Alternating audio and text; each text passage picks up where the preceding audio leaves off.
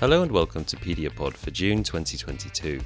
This month, maternal early exposure to violence, psychopathology, and child adaptive functioning.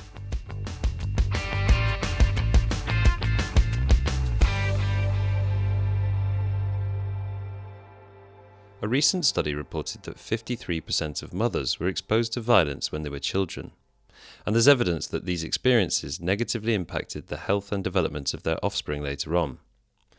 Associations between maternal exposure to violence, psychopathology, and children's mental health outcomes is well documented. However, the pre- and postnatal programming pathways between early exposure to violence, maternal psychopathology, and children's cognitive and developmental milestones remain understudied.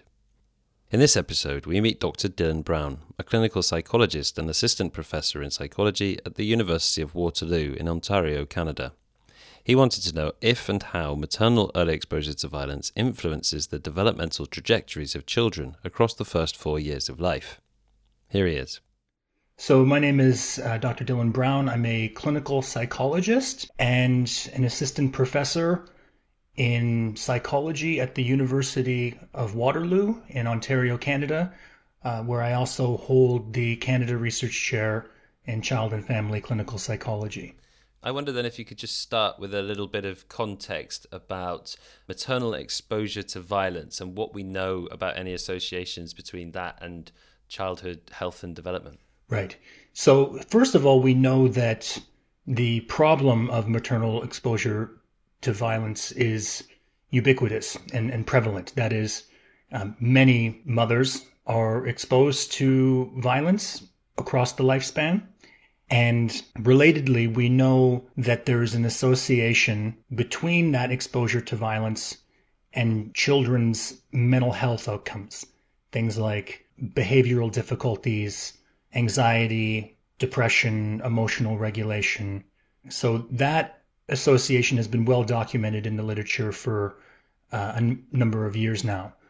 We know far less about the association between maternal exposure to violence and children's cognitive and developmental milestones. And specifically, if you think about a mother's exposure to violence across the lifespan and later a child's developmental milestones, there's a lot of stuff in between those two outcomes. There's a lot of time and also complex mechanisms that could potentially account for that association. For example, does it have something to do with what's going on while a child is in utero? Or does it have to do with something happening after a child is born? So the purpose of our study was to try and disentangle these complex associations over time in a longitudinal cohort of around 1,500 mothers from the United States. And of course, some of those factors that you mentioned there that could be having an effect could themselves be in a sort of complicated interaction.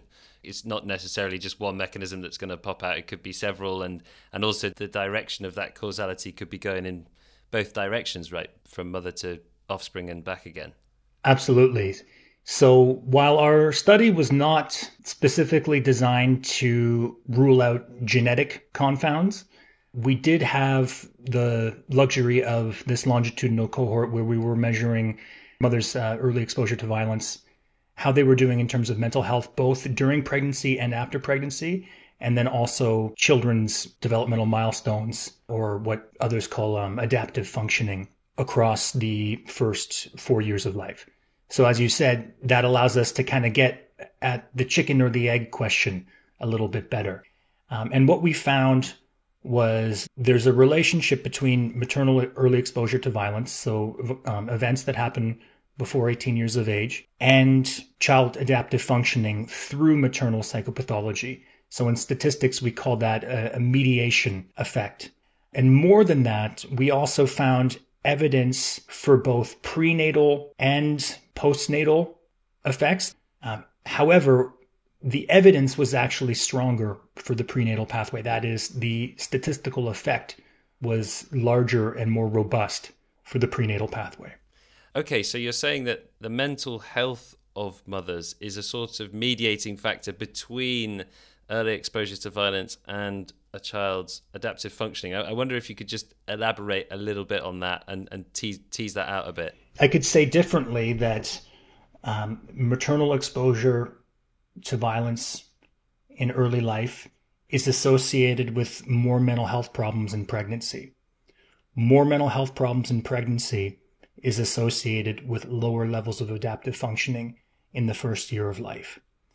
Relatedly, maternal exposure to violence in early life predicts maternal mental health problems after kids are born. And that predicts adaptive functioning in children in the second year of life. So there are these two parallel pathways, one during pregnancy and one after pregnancy, that we're observing in this study. One of the specific hypotheses you looked at about whether the offspring could potentially be having an impact on the mother, if it was working in that direction, that turned out not to be the case in your data set. So that was surprising. We did not observe child effects on mothers. We only observed maternal effects on children. That's in contrast to some of the previous work on the socio-emotional development. That's right. And so one of our ideas for why that might be is that it's the more kind of difficult behavior that is driving child effects on parents. Difficult from a sort of parenting point of view. Yeah, difficult behavior like temper tantrums, acting out, emotional meltdowns, that kind of stuff. And so what we were looking at was not that per se. We were looking at adaptive functioning in terms of, where are children at in terms of their developmental milestones at different ages. Can they hold a pencil? Can they tie their shoes later on? That kind of thing. And so we're seeing that wasn't associated with a later maternal mental health outcome. It was the obverse. That is, maternal mental health was predictive of adaptive functioning.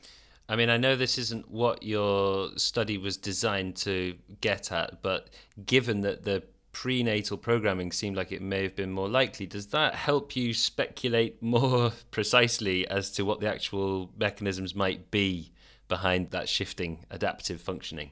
Yeah, so when we zoom in and put the microscope over that prenatal pathway, that in and of itself is a comprehensive area of literature. And there are a number of kind of candidate mechanisms that have been researched and kind of speculated upon, and there are numerous studies now supporting evidence, especially in animal models. Early adversity can alter the uterine environment, contributing to differences in maternal physiology, so like stress hormones, cortisol, the gut microbiome, immunity functioning, how all of that can then, quote unquote, program a developing fetus, leading to structural and functional brain differences, the HPA axis. So we don't really know exactly what it is, but the idea here is that something about maternal early exposure to violence is captured in the uterine environment that conveys a signal that then is associated with later acquisition of developmental milestones or adaptive functioning, to use the other word. That's something that we certainly need to follow up with in future studies. And in lieu of that precise mechanism, what does the data that you do have do for, say, a clinician who is dealing with a mother who does have issues with mental health or who's experienced violence, or both, I suppose? Yeah, so while our study was not, it was an epidemiological study, it wasn't a clinical intervention study. However, there are certainly implications. One is for assessment. And when we're conducting assessments of pediatric patients, our studies suggest that we need to also consider the entire family context, including not only the child's developmental history, but the mother's developmental history as well, because those two things are related. Secondly, our study points to the importance of early intervention and enrichment opportunities.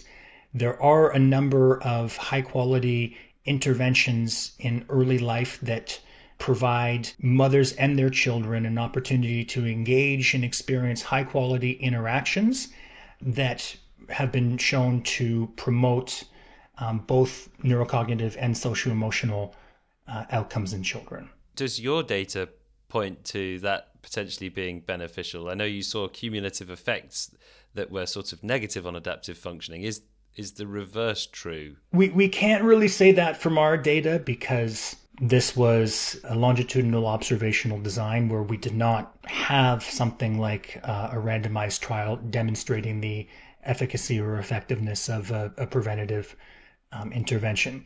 That being said, there are other studies out there that have done that. And so no single study can do everything. So I think that our investigation fits into that literature and suggests that potentially that could be a beneficial thing, though we need to look to the clinical intervention studies to be certain. Are you taking this work further, or what's next for you? One direction that my research group is going in now is to extend the longitudinal course in which these children are followed up. So in the present study, they were only followed up to about 4 years. And now if we look at the cohort, I believe they're coming up on 7 and 8 years old. So one of our initiatives is to see how long this potential effect of maternal early exposure to violence is observed. Another direction that we're heading in is to consider fathers. So this was a study of mothers. Of course, the prenatal question is not the same for fathers. However, fathers are often underrepresented in the developmental research for various reasons. And so we would like to extend the picture of the family that we have when considering these potential mechanisms. That was Dr. Dylan Brown, clinical psychologist and assistant professor in psychology at the University of Waterloo in Ontario, Canada. And that's it for this episode. Please join us again next month for your next instalment of Pediapod. I'm Jeff Marsh. Thanks for listening.